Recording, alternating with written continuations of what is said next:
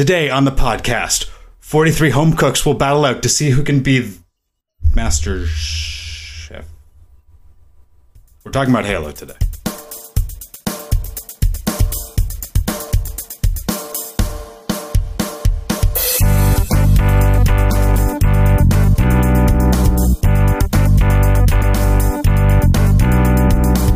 Hello, everybody, and welcome back to Fanthropological.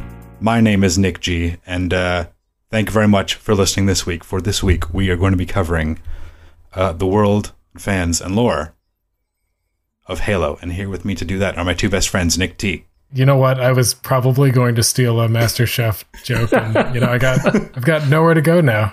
I'm feeling a flood of emotions. No. I tried. All right, I'm just going to write down the thing that Z is going to say when I introduce him, and we'll see if I'm right. Oh no, my act has been leaked. Nick Z. Well, T, I mean, you did have to do a little bit of a reach for that, but still pretty good. How did you make it worse? Did everybody see? By the power. Oh, goodness. The power of puns. The quality's bad, but I definitely see it's a bit of a reach. Yeah, amazing. And introducing our special guest this week, co-host of Podcast Evolve, we have Krista. Krista, thank you for joining us. Hello. One of the best of everyone. I'm not even mad. Simple and sweet. Thank you for joining us today, Krista, to talk about Halo. I'm going to start us off with just a tiny little bit of background about Halo. If you're listening to this and you don't have any idea what Halo is, to kind of give you some background. And Krista, please correct me when I am wrong, because I will probably mess up some things. Well, actually. Oh, perfect. That's the type of stuff we like here on the show. Yep.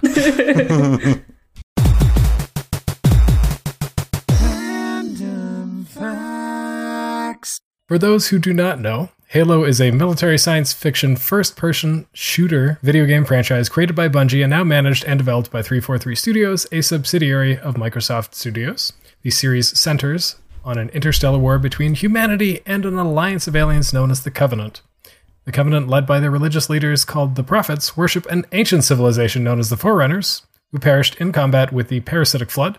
The central focus of the franchise builds off the experiences of Master Chef John 117, one of a group of super soldiers codenamed Spartans, and his artificial intelligence companion Cortana. Other characters such as Noble Six from Halo Reach are also introduced in the series, and the term Halo refers to the Halo Array, a group of immense, habitable, ring-shaped superweapons that were created by the Forerunners to destroy the Flood. They are similar to the Orbitals in Ian M. Banks' culture novels, and to a lesser degree, author Larry Niven's Ringworld concept. The game franchise has been running since 2001, and in that time, over 65 million copies of the 13 games have been sold, grossing almost $3.4 billion, not counting the books, comics, live-action films, and miniseries, and anime, and I've probably missed some other things while I'm at it. You got pretty much everything. It's a lot. Yeah, it's a pretty big series. It's kind of big. They got some stuff going on. It's kind of a big deal. It's kind of a big franchise. One of the things that I like about the Wikipedia article on Halo is that it points out that it is now used to reference other things, i.e. Halo Killer or Halo Clone. It's like the standard set for great selling video game. Yeah. And it's as old as my friendship with the other Nicks. Oh man, yeah. The Xbox just came out. I mean, this isn't a podcast about how we're all old men, but that hit me when we were doing this research.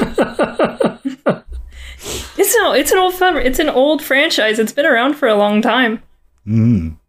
One thing that works to our benefit, given that it's been around for such a long time, is usually we use Google Trends data to take a look at, how popular is this, relatively speaking, relative to itself. And Google Trends only goes back to 2004, which conveniently takes us Halo all the 2. way. Yeah, exactly. Yep.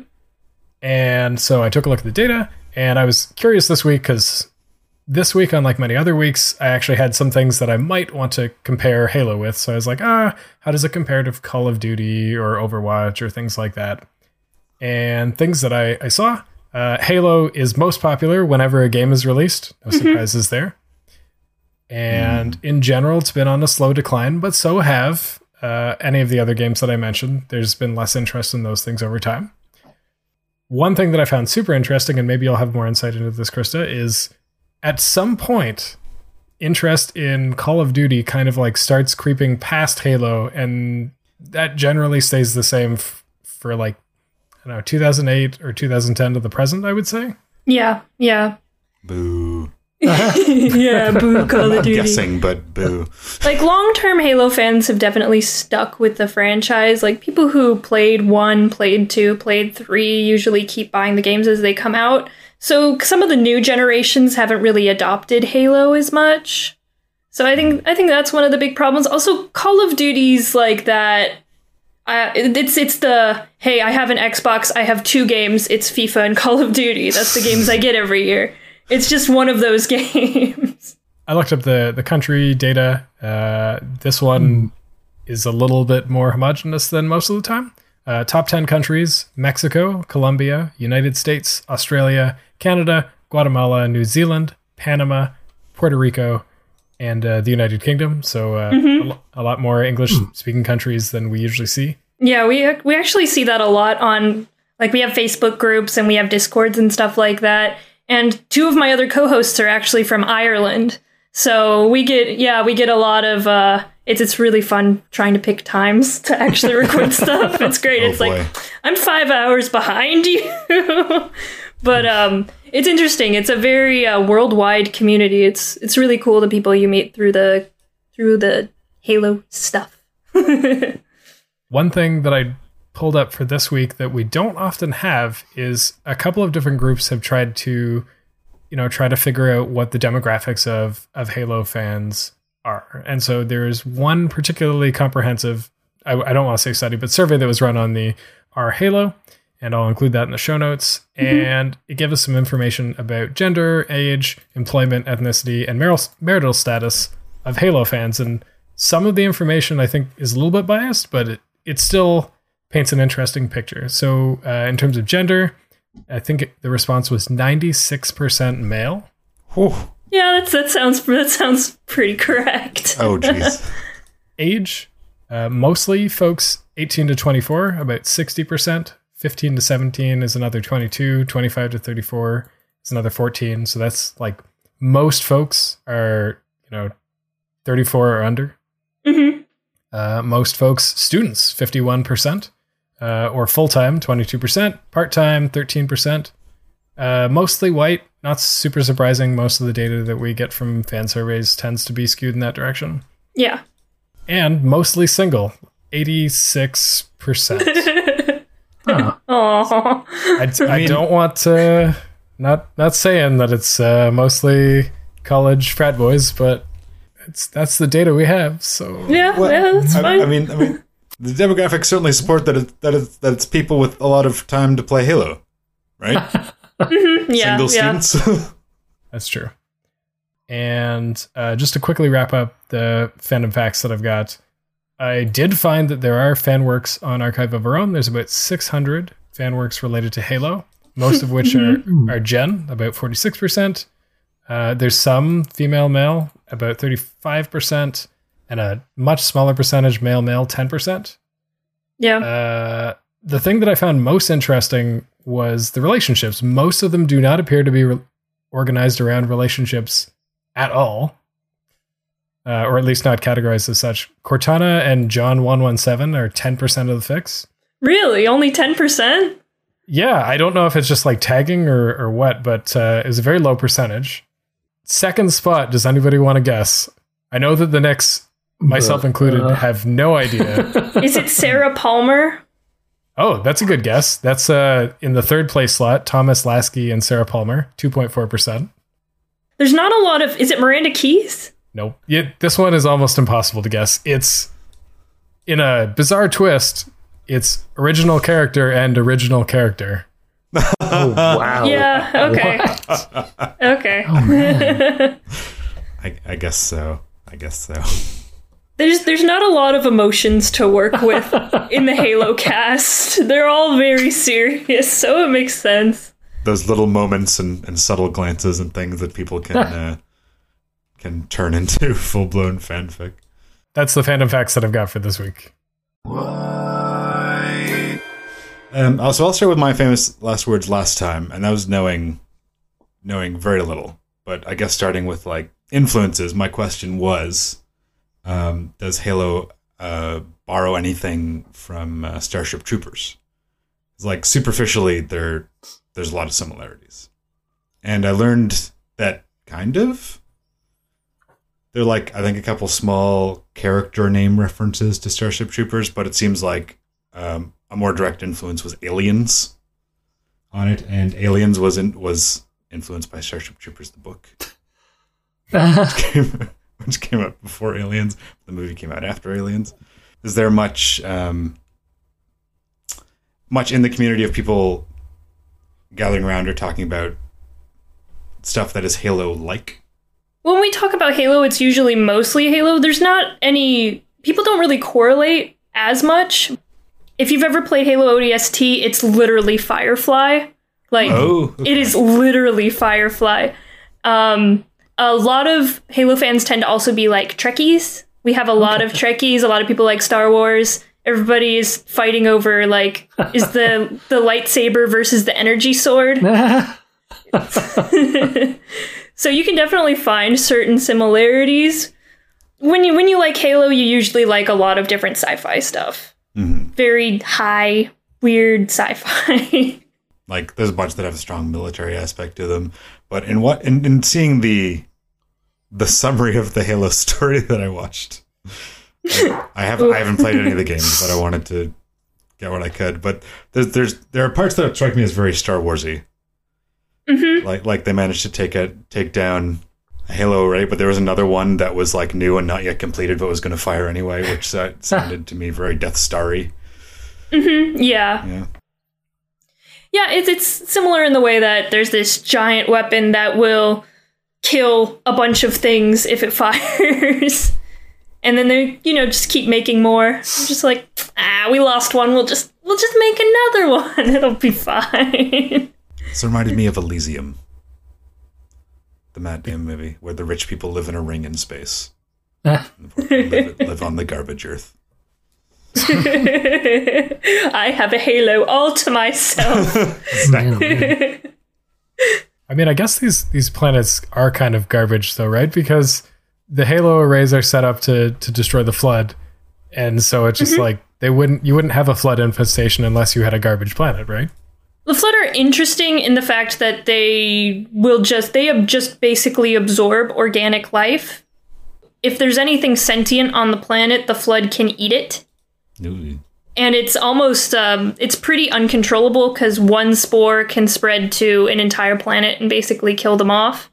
The infection is less of your planet sucks and more of you were stupid enough to let the Flood out. I mean, when the original encounter, people found this mysterious space dust, and they're like, this space dust is really cool. We're going to rub it on these dog things. And then it created the Flood. This is way out there. You have to read the books to get that. But yeah, that's basically it. It's like, it gets really weird. Mental note, if I find space dust, don't rub it on dogs. Don't rub it on dogs. No, don't do it. Rubbing it on yourself, that's fine. Dogs, yeah, sure. The question. Rub it on something easier to defeat. That kind of brings me to some of the questions that I had from last week too, because I had asked, how much of the fandom is non-competitive and how much of it is not curative, like how much of it is making stuff or making sense of stuff. And I was listening to a bit of one of the episodes of Podcast Evolved, and I realized after I got past the news bit that a lot of it was about the lore. When you encounter other fans, Krista, how much is it about, being, having the highest KD ratio in multiplayer versus, talking about the different intricacies of the universe? Or as you mentioned, like reading a million books. If we round it to the nearest million, it's a million. Actually, the fan base is kind of, I don't want to say segregated, but they're separate. So there's the fan base that follow the Halo Championship series, all of the esports, because there's actually quite a big following of esports. There's a bunch of different teams. They have a bunch of different venues in the US and over in the UK that you can go to the convention, you can hang out, you can play Halo, and then you can watch the pros play Halo. And usually it's a little harder to find some of the lore fans. The lore fans are kind of like, they're a little more hidden. You have to kind of find them on threads and stuff, unless you actually know someone. It's actually pretty rare that I meet a Halo fan just casually, and they are reading the books and they know the extended lore and they're very involved in that aspect. There's a lot more people that just play the games and enjoy the esports than actually dig the lore hole and get way in there and start it's quite the pit of endless lore once you get into it, but there's not as many people willing to jump in. Sounds like a fandom of two fandoms, as I feel like Tina, I think we've had this conversation before. Not that it has the lore that Halo does, but Pokemon is similar.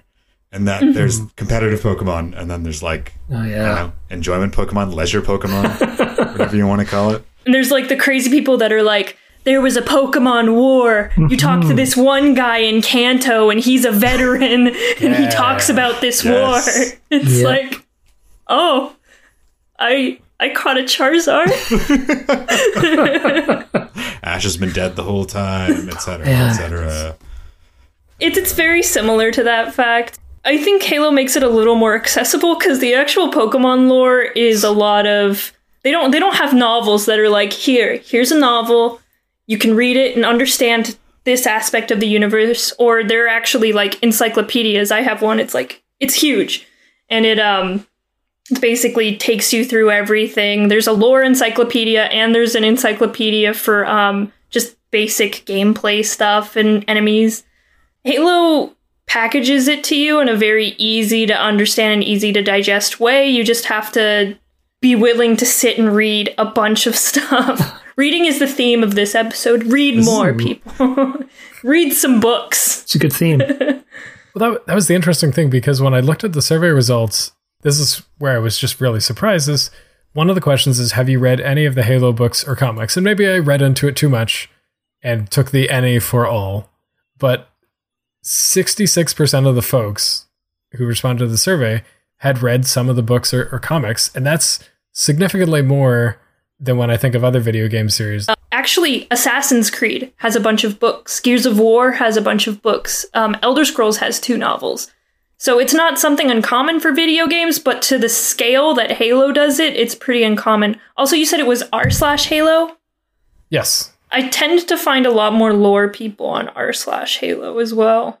Okay. I found a couple other, like when I was doing the research for the question, there's a competitive Halo subreddit. It's got like 6,000 subscribers, and I'm like, oh, that seems like a lot. The Halo one has 192, and Halo Story has 15,000, so I clearly have no idea which wins out over the lore, because I didn't dig into, what are most of the threads in the Halo subreddit. And 343 tend to frequent the r/Halo forums as well. They'll put announcements there and stuff, and sometimes they'll reference it. They sometimes ghost on there. They just kind of lurk. So sometimes they'll reference like, someone said this on r/Halo. They are wrong. It's like, okay. I don't want to step over Z here, because I just realized I thought of a question, then I realized it was Z's question that he told about books versus games. Are there people who enjoy the books, enjoy the lore and all that, but don't play the games? Not that I found. Usually the lifespan of a lore Halo fan is they start the games, they play them, they enjoy them, and they want to know more. And then someone's like, hey, there are novels. And they're like, there are novels? And then they start reading them. That's what happened to me. I was like, so one of my friends just said, hey, there's a novel. I'm like, where can I get it? I need it right now. And I bought the box set of the first 3 books, and then years pass by. But yeah, it's usually you start playing the games and then the games never fully explain anything, which I think is really interesting. Like, the games will casually explain things, but if you want to know more about the universe, you have to dig deeper. You have to go into the books, you have to go into the encyclopedias, the comics. So the games give you almost a surface level understanding of Halo, and then you get kind of a full encompassing story by reading the novels. Would you say it's consistent, like including the first game? The first game actually doesn't tell you that much. If you actually go and play it, it's like you're on a ring. Oops, it's a weapon. Oops, the flood are out. Oops, we blew it up. Because that strikes me as like being a video game, especially maybe in 2001, is like slightly more mature storytelling, in that you're not taking the audience or the players through every little bit of it and saying, this is what this is, this is what this is. It's just kind of dumping you and letting you see what's going on. It adds a bunch of awe to the game as well. I think Halo CE has the biggest, like, once you first land on that ring and you look around, you're like, I have no idea what I'm doing. And that's kind of what it is through most of the game. And there's this character called Guilty Spark. And he's basically the keeper of the installation. And if you actually listen, if you have a wider knowledge of the Halo universe, he explains almost everything that's going on. But if you don't have a basic understanding, it just goes right over your head. But this guy's explaining the entire game with these weird, like, quirks. It's really interesting to go back. Like, I'll read a novel, I'll get a new understanding of something, I'll go back and play the games, and I'll be like, oh, that's what that is. A lot of it's like, a lot of it just passes right over your head, and you kind of just, oh, it's a coincidence, oh, it's this, oh, it's that, and you kind of disregard it until you actually get a greater knowledge of the subject. Which Halo game did they start introducing like data logs as kind of just a fun, I want to say fun addendum where you could like, I know they did it in ODST, but I'm sure they did it before that. So Halo 3 had these text logs that you could find dispersed. They were called terminals back then, but they were literally just a wall of text that you could read through if you wanted to. That revealed another depth to the story. It actually introduced the librarian and the didact, who you get to see in Halo 4. But at that point, you have no idea what they're talking about. I'm sorry, I'm gonna lose some of you. I'm gonna leave some of you in the dust. What's a librarian? Are you saying just some lady with glasses? Shh. I mean, it's in space, so they're like fancy Space glasses that like float on your face. Yeah. Yeah. She still wants you to be quiet, though. Well, I mean, the same is true of ghost librarians, so it makes sense for space librarians. Yeah. Based on your own experience of, I guess, like other lore fans you know of, assuming you know of any, are they more predominantly men or women, like an even mix? Just looking at the podcast itself, there are 3 guys and 1 girl. So if that's a good demographic to go off of, it's definitely very male dominated. And I find that most game franchises are very male dominated anyway. Even within the lore side of things for Halo? Yeah, I mean, there are some really nice females out there that go into stuff, but a lot of the main channels that, if you're looking to see someone talk about Halo, it's mostly men. There's some girls, like, there's some girl fans out there, and they're really cool, very nice. But it's a very both sides are very male dominated. I think that lore has more women in it than the esports side, but I see a lot of girls at the esports tournaments as well. Okay. It's just kind of interesting because, I mean, it's not exactly like just knowing lore, knowing little facts about the larger world, larger universe isn't necessarily transformative, doesn't necessarily mean you're going to go off and write your own Halo universe stories.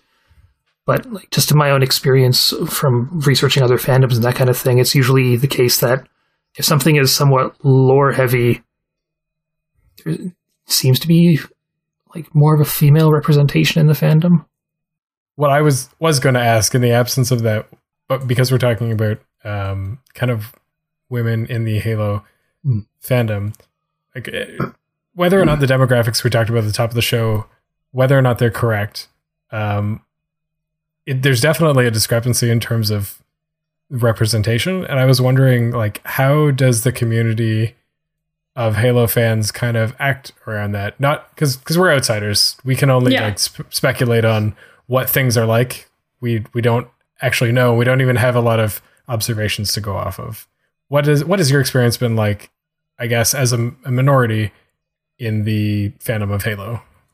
I don't necessarily think, like, I don't go into a group and say, oh my gosh, I'm the only girl, this is so weird. I go in like, hey, there are these people that like the same thing as me.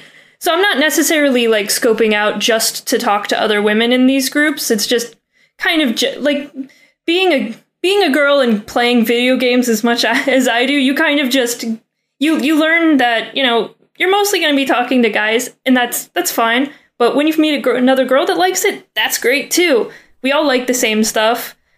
I think one of the interesting things about Halo is there are girls that play it, and there are girls that are very active, which I feel like it's always, like, for now it's going to be a minority of men to women in just these kind of fandoms. But actually 343 itself, two of the higher ups in the company are actually women. Bonnie Ross and Kiki Wolfkill are both women, and they're usually the ones going to... Yeah, Kiki Wolfkill's like the best name ever. But they're the ones who are usually doing like E3 conferences and stuff like that. They're the ones usually going out there and representing it, which is really, really cool to see, being a fan of Halo and also being a lady. 343 make any other games? 343 has made Halo 5 or Halo 4 and up. So Halo 4, Halo 5, and Halo Wars 2 are the games that they've shipped. Okay. Also, you can say Halo Reach, because Halo Reach kind of came out during the transition period between Bungie and 343. Okay. So the latter half of Halo Reach, when they were coming out with Halo CE and a couple different map packs, it was 343's name on those boxes instead of Bungie's. Okay.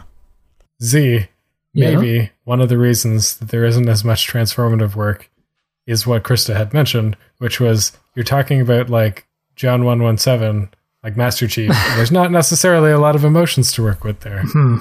There's not even anger, right? Like, he doesn't tend to be... He's very calm and in control a lot of the time.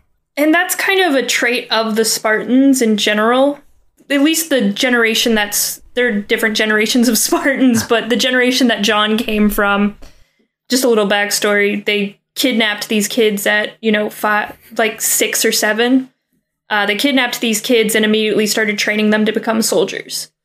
So these kids know nothing else but, being in the military and, just getting the job done, which is why John's so almost socially inept. He just can't really emote, can't really do anything like that. He's just there to get the job done, and he's almost a silent... In the more recent games, he's gotten better, but in the beginning games, he's almost a silent protagonist. He's very, very, very, very quiet. Yeah. And Cortana actually does most of the talking. Especially in Halo 1, it's like 90% Cortana, and she has like 3 lines. No. I guess maybe more in the later games. Do they ever go out of the way to put him in a situation, like a social situation like that, where he's clearly not all together as he might be fighting? The game Halo 4 was all about him losing Cortana, which was a very emotional story for him. Mm-hmm. So you actually get to see more of his soft side as it is.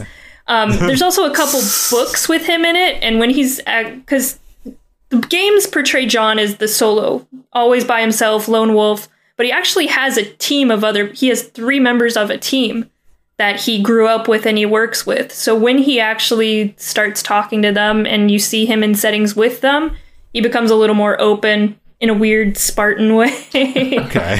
They have weird ways of talking to each other. It's interesting to see, though. Yeah, because like the first one, as you said, he just needs to be a heads-up display, basically. With a gun. Yeah. But as you keep going and you keep adding stuff, he's going to have to develop a character, and it's going to have to start from being Not like an audience insert, I guess, but Yeah, Halo 1, he was basically an audience insert. It was just you as a super soldier, and he talked a little bit. He said a couple things, but most of it was you as him, and then Cortana telling you what to do. does he tend to be one of people's favorite characters? Or are there much more interesting characters in the... Chief is... It depends how into the lore you are, because there's an entire cast of characters that you don't actually see in any of the games. In general, Chief is like Mario. He's the Mario of Xbox, basically. He's this icon. Which, I mean, it's kind of weird. It's a little height difference, but... But just people like him because you are him in a way, kind of like how people like Mario or Link. Oh, no. Oh no, I'm gonna get so much hate for people yelling at me. I mean, No, Zelda you're doesn't good. say much either, so... Well, what if Zelda was a girl? I mean, Oh, boy. Who knows? But it's just kind of... People like him because he's resident badass, basically, but there are also a lot of other characters you can choose from if you're just playing the games, like Cortana or Sergeant Johnson's a big one, because he's the big loudmouth. He's the sassy one. He's telling everyone off. oh man. I picture him being played by John DiMaggio for some reason. Ah, You're not super far off. Yeah. Okay. He's the older sergeant, just not taking from anyone guy. He's just telling everyone off. Who loves that guy? Everyone loves that guy. He was the comic relief in a lot of them. He was the one you laughed at, Is it saying the possible? funny lines. Is it possible that he was too old for this? I mean, what? I don't think he said that, but he might have. I can see him saying that. Felt it. You can feel it in his soul as he's talking. You just He's done with it. He's done with Go these on. aliens. Go into Halo 3 and you just turn on that one skull, and one of his rare lines is, "Yeah, I'm too old for this." Yeah. Is it with the I would have been your daddy Yeah. skull? I don't think he actually says that, but it'd be neat if he found that out. This was something that I was curious about when doing the research, because I think I'd played up to ODST Reach. That was like the furthest that I made it. I don't have an Xbox, so it makes it hard to play, and it would be one of those things that I'd play with like a good friend of mine, because we'd been playing through the game since university. And one thing that I wondered was, as you mentioned, that's kind of the split between Bungie and 343 Studios.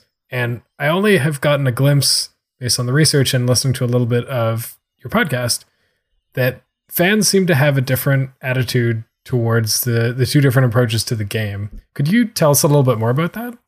I feel like whenever something changes hands, there's always the purists, and there's always the people that love the new stuff. And that's not any different with Halo. There are people that are like, 343 has ruined Halo. It's awful now. Their games are trash. I hate all of them. And then you have the people that are like, the Halo franchise is still good. I mean, maybe the games aren't as good as you want them to be, but it's different. It's a different studio. And some people are just like, Halo, give me more. I want more of that. So it's definitely been the same. 343 took a very especially in Halo 4, they took a very story-heavy approach to it, where you almost have to read. You have to read like 6 books in order to understand the full scope of Halo 4, and people did not like that at all. And so they're just trying to find a good balance between the lore and the actual games, because 343 has actually done a lot regarding the books. I mean, there are like 3-4 books coming out almost every year that just give us more content to work with, while Bungie didn't actually come out with as many novels when they were, in charge over Halo. They took a very different approach, which some people like, some people don't. The games are different. It's not going to be the same. They're just trying to they're trying to keep up with, Call of Duty and all the other shooters, while also trying to stay as Halo as they possibly can. So there are some missteps. There are some things people like. There are some things people don't like. All in all, the games are still good games. It's just that some people still are very nostalgic for, Halo 1, 2, and 3. and they're always comparing, Halo 4 and Halo 5 to the original trilogy. It's like think about Star Wars. 4, 5, and 6, amazing. 1, 2, and 3, memes. And then 7 and 8, and people are just like, that is garbage. Throw that in the trash. Get rid of that. And some people are like, I love the new ones. So it's basically like that. I don't know. When you said you need to read 6 books to understand it, I was like, got goosebumps. I'm like, yeah, that's my jam. A lot of people didn't like it because they came into the game and they're like, I don't understand anything that's going on. They introduce a lot of these new characters without explanation, and you get the explanation through the novels. Oh.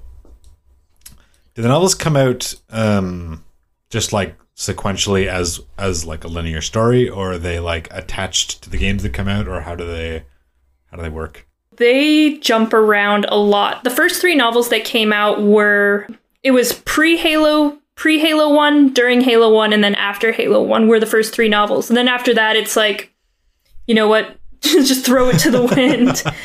Some of them are set way before Halo 1, way before Halo 1. Some are set way after. One of the trilogies is set during the time that the Halo array was made by the Forerunners. Ooh. And it's all in that's my favorite trilogy. Some people don't like it. It's very high sci-fi, and a lot of these Halo books are very militaristic. It's a bunch of different characters. It's a bunch of different settings. And one of the hard things to do is actually, okay, when is this book set? Okay, what was going on in the universe? What did they know? Because one of the interesting things about Halo is that they're slowly learning about this new alien race that's trying to kill them. And so depending on what novel or what game you're playing depends on the level of knowledge everyone around you has of the alien race and the Forerunners and all the stuff going on in the universe. So the later games, people know everything. The earlier games, people are like, what is that? What's going on? What is a covenant? I don't even believe that they're aliens. Yeah, because like the 4th game is where the Forerunners, as an example, are really prominent, because you deal with their technology, but not with any like actual characters, right? Mm-hmm. Yeah, I mean, the Didact, which is the Forerunner in Halo 4, is really only there because he was lucky. He was very lucky. He was basically being a bit of a dick, and so they're like, we're gonna put you in this timeout chamber, and the timeout chamber just happened to be in a place that when the Halo rings fired, he was unaffected. So he was lucky. I'm not sure exactly how many more Forerunners we're actually going to see in the series. I don't think there's going to be a lot more, because a lot of them are gone and dead. It was a big shock to actually have more Forerunner presence in the Halo series, because it was all Covenant up until then, and then you were just on these structures. Did it kill the mystery for anyone, or was it mostly just like really exciting? Because the summary that I took in also included Halo 4, so I went to that. I have not been lost yet. Okay, I'm trying to keep it on an even keel for everyone. It gets pretty crazy, but it was definitely very exciting, because the Forerunner novels that came with Halo 4 explained so much, and there were so many revelations. Of course, we still don't know everything. The Forerunner books actually introduced an even more ancient alien species that came before. So it's just like, oh, okay, good. Now we have to learn about the people that came before the Forerunners, because they have stuff in the galaxy now. So, I have to say, introducing that plot twist makes the name of Forerunner seem a bit short-sighted now. Yeah.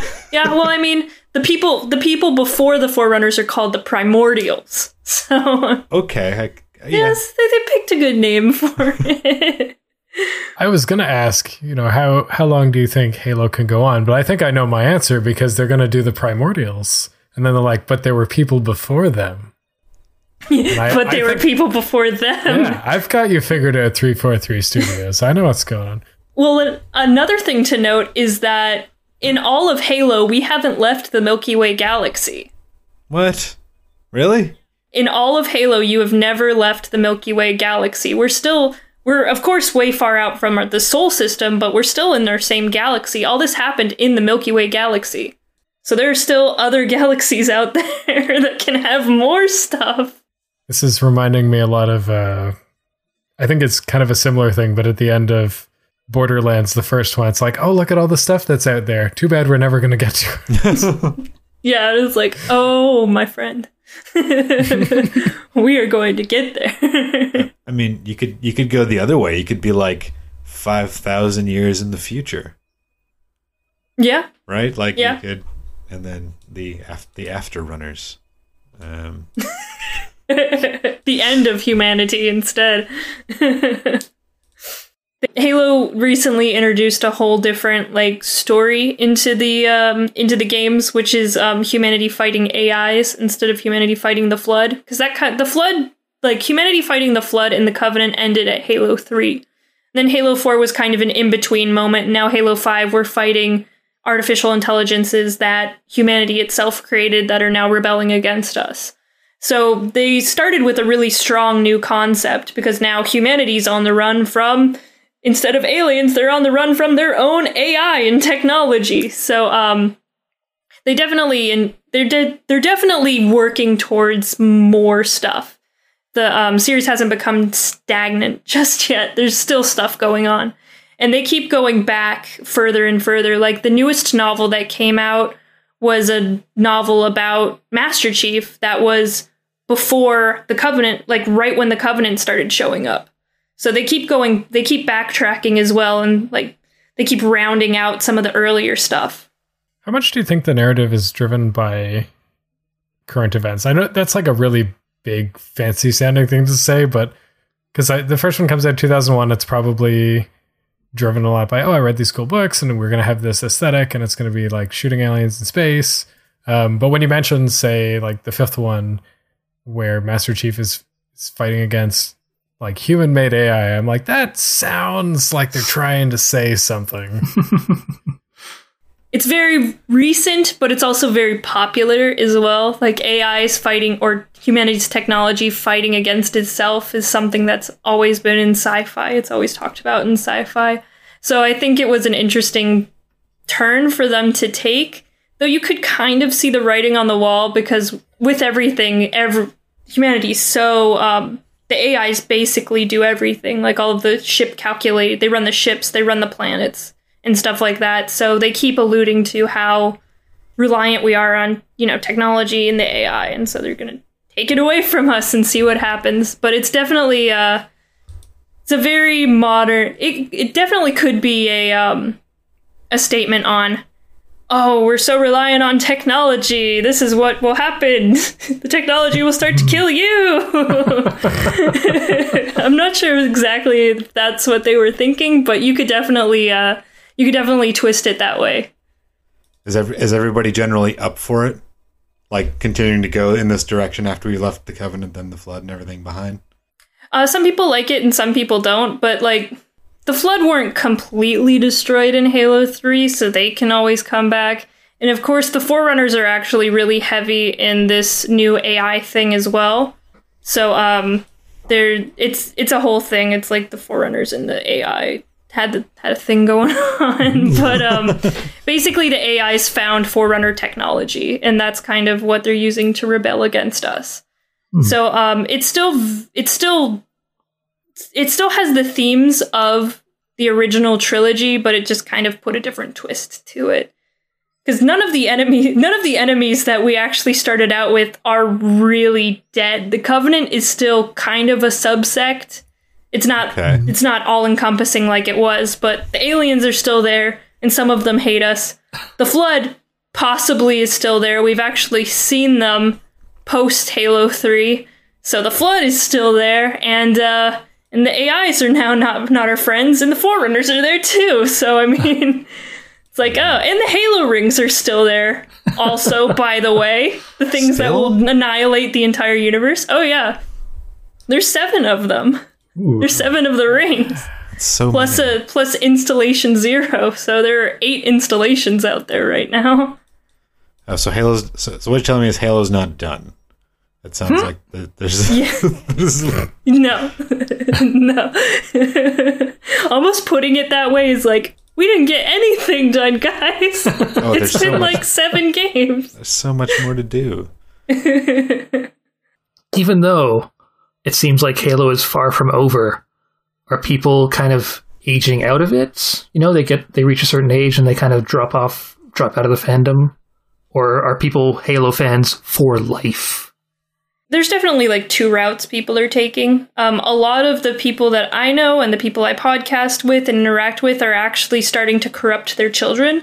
Oh, I heard that story. That was a great story. It reminded me very much of a good friend of ours. One of the show hosts, Aaron, he actually has a niece and a nephew, and he started giving them the Halo books, and they're playing through the games together.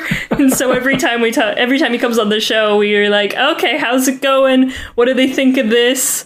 How are they reacting to everything? And so they're only on Halo 2, so they can't actually all 3 play together because Halo 1 and 2 are only 2-player co-op. Okay. So he has to play one mission with one and then play it with the other, or else one will spoil it for the other. It's like this whole thing. It's really funny though. But one of our other guys, Ian, he does our website and stuff like that. He has a couple kids too, and they have a bunch of Halo action figures and stuff like that. So some of us are corrupting the younger generation, and while I'm sure that a lot of people have actually, just dropped off the ship. Once they get older, they don't have time for video games or whatever's going on in their life. They found a new franchise to like. So either way, I think the numbers are evening out a little bit between those dropping off and those being corrupted. We're getting legacy fans. Yeah, that's basically what it is. T, I think this is a great time to bring up the famous last words of our guest from last week. Oh, that was actually on the top of my mind, so it's good that you brought that up again. The guest of our last episode, Nick, he had asked, and I tried to look this up, and I have some hints, but I still don't entirely grasp the concept of his question. He had asked, what's up with that talking plant? Oh, yeah. And I'm hoping that you have more detail than I do. Yes, I know exactly what he's talking about, but this is going to get very meta. But okay, it's a flood thing. So how the flood work is it infects you. You become part of the flood. The flood actually takes all of the information that it absorbs it and collects it into a hive mind being called the Grave Mind. And the Grave Mind almost looks like a weird, twisted, fleshy version of Audrey 2 from Little Shop of Horrors. Oh, man. So that's what he's talking about. So yeah, it's like got the weird mouth and everything, but yes, the big talking plant. That's the parts in Halo 3 where you're like playing the game and all of a sudden the camera does that really bizarre zoom. You need to get out of here right now or I will eat you. Yeah, that's the Grave Mind talking to you, and you actually get to see him face to face in Halo 2.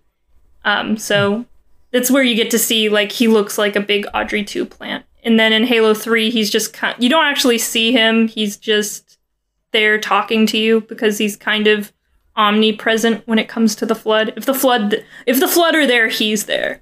I don't know if that will satisfy his curiosity, but Nick, if you're listening, I hope that answers your question about what is up with that talking plant. I saw a clip of it and I was not happy about it. It was upsetting. I guess that's like the general zombie thing, right? What's scarier than dying? I don't know, becoming something worse. Yeah. That's basically what it is. Or growing a bunch of tentacles that are made out of all the calcium in your bones. Yeah, that's what the flood do. They kind of change you into weird, morphy, tentacly things. Ooh, yeah, nice. That sounds good to me. Critic Aaron Segers used the Grave Mind as an example of a frenemy. Interesting. kind of work together a little bit until you blow it up. No frenemy of mine. Let's say that right now. Would it make sense to move on to the spotlight? Yeah.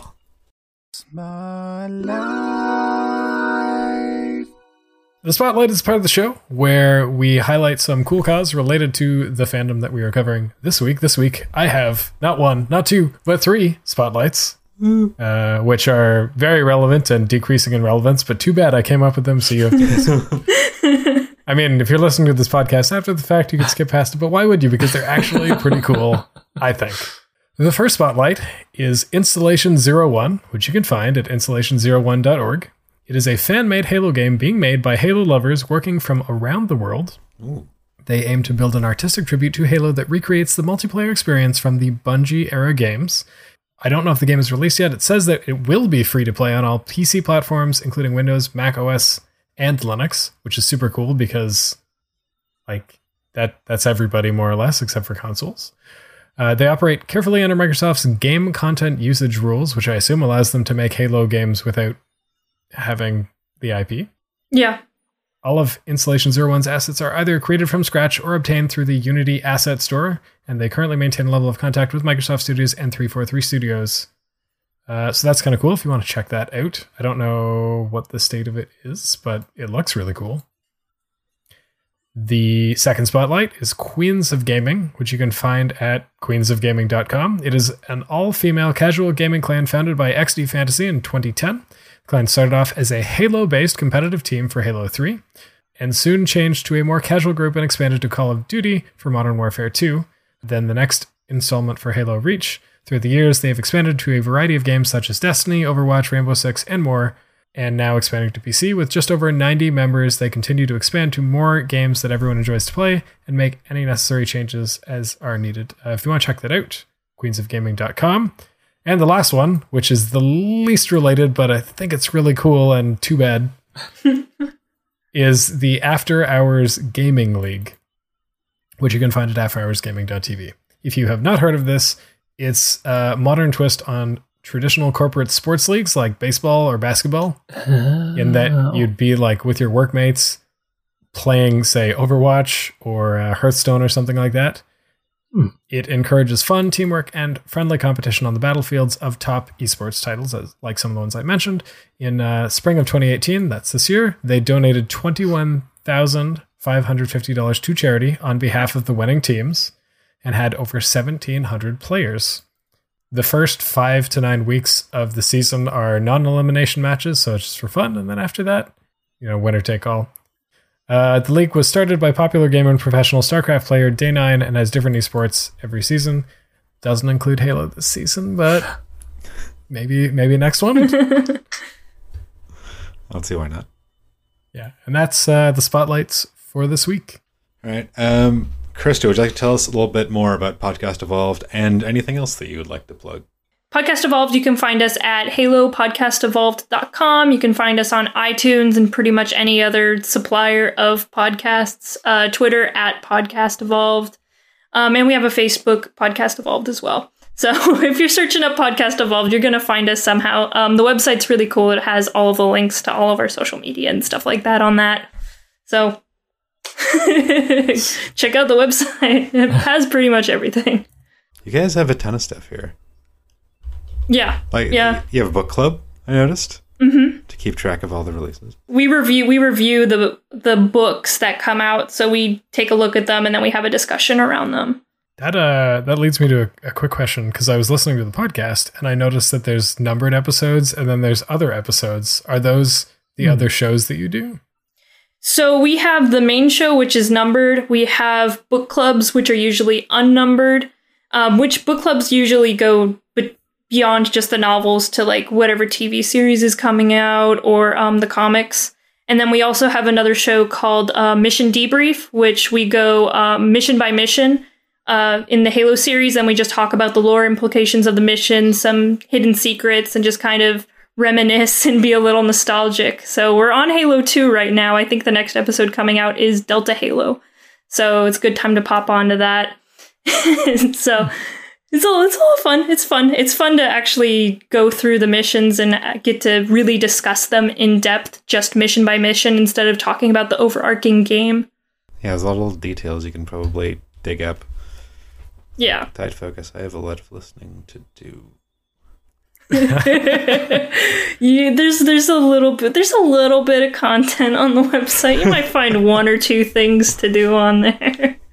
Yeah, if you ever wanted to play through the games, gee, we could go on Xbox and just marathon them in a weekend. Yeah, okay. I think that's doable, maybe. I'm not sure, actually. The games are like 6 to 7 hours each. They're pretty short compared to, big RPGs. So they're pretty easy to get through.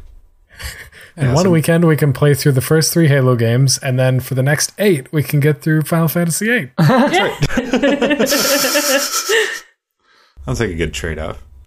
But if you've been to Podcast Evolved, you've gone through everything there, and you still want more, you can always head over to fanthropological.com and hear all of our episodes. Different fandom every week. We're almost at 100.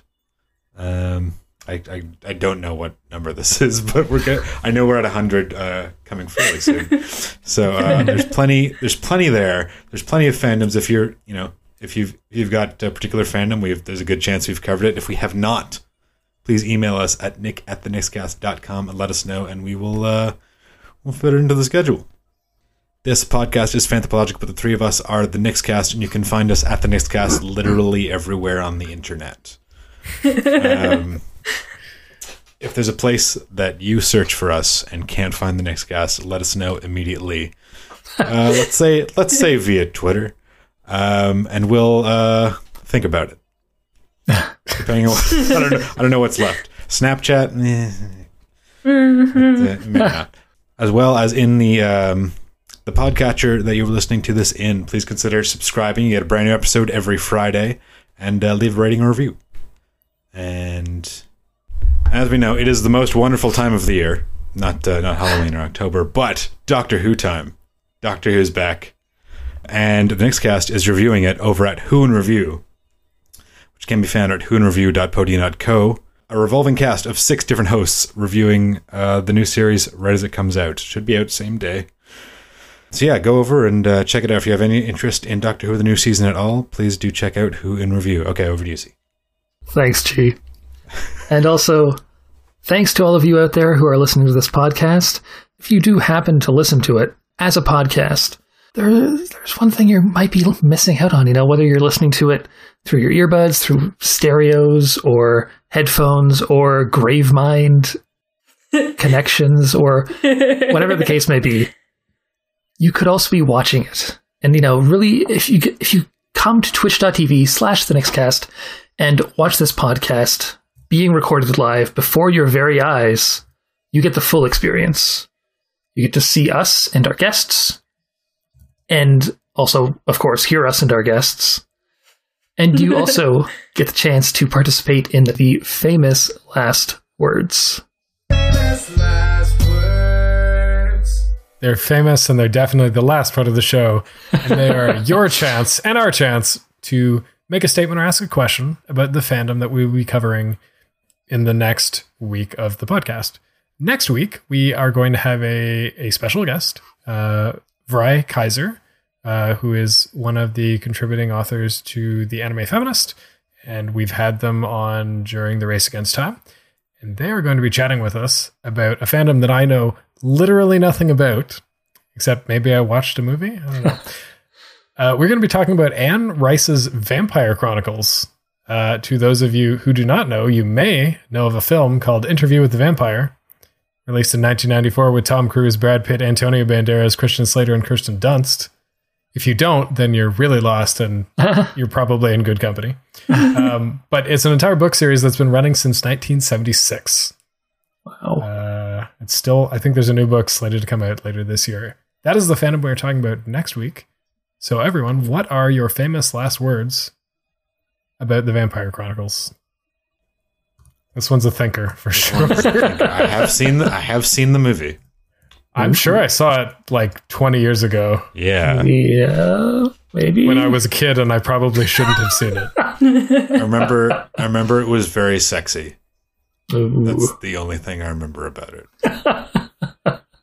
Everyone just looked real good. It's a pretty star-studded cast for the movie. Yeah. This is just based on sort of what we were told by Vry when we brought up the possibility of talking about this fandom. It seems like it's fairly curative. It's fairly like the fandom has a very tight grip on what is and isn't the case in this universe. So what I'm wondering is there any fanfic? Or are people so dogmatic about sticking to what Anne Rice has written and nothing else that fanfic is forbidden? Like, what is the attitude Yeah. toward? Yeah. Yeah. I'm curious as to how much actual history is threaded through the Vampire Chronicles. Like, could be there was a guy named Dracula once. End of story. But like, I'm curious if there's like, you know, more involvement of history, or if it's just kind of a jumping off point with Vlad the Impaler, etc. I think my thing to ponder is going to be, how much is the Vampire Chronicles the beginning of the vampire craze? Yeah. Interesting. Now, is this why we have Twilight? If so, thank you, or maybe no thank you. I'm not sure. And that leaves you, Krista. You are welcome to come up with famous last words or abstain. It's totally fine either way. How did the interview go? That's a good question. I definitely don't remember the ending of that movie. Somebody probably died. But I don't remember the interview either. We went to a con and somebody did one of the costumes. That's literally the only thing I can remember right now about. I remember people just like walking around in like Regency era clothes. Sounds right. That's all I remember. A lot of frills. A lot of frills and ruffles. Yeah. All right. So the only thing that remains to do is say, Krista, thank you so much for coming on the show today. Hey, thank you for inviting me. I am always here to talk about Halo forever. Just constantly. Yeah. Meet up once I've read, 8 to 10 of the books. I'll see you in a couple years. Get dug in. But until next time, do email me, g@thenextcast.com, if you have a sign-off line you think that I should use instead of the terrible one we have now. I'm curious to hear your submissions. But until next time, we'll see you next time. Goodbye, everybody.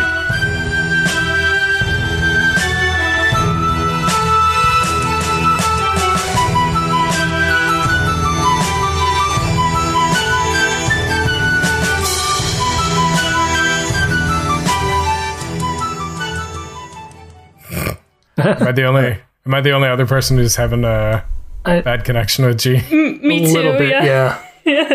Okay. Oh. Fortuitous. I guess someone else is going to have to say something. Oh, so my connection's fine, is it? All right. No, it's just like there's a little bit of a delay, and you're like, you are the potatoist of quality. Yeah. Rude. But All right. Well, First off, everybody out there, listen. Oh, what? I did it again. Man. What am I? Oh, yeah. All right. I'll just be here until you guys are done. Yeah, you just hang out, all right? Just chill for a minute.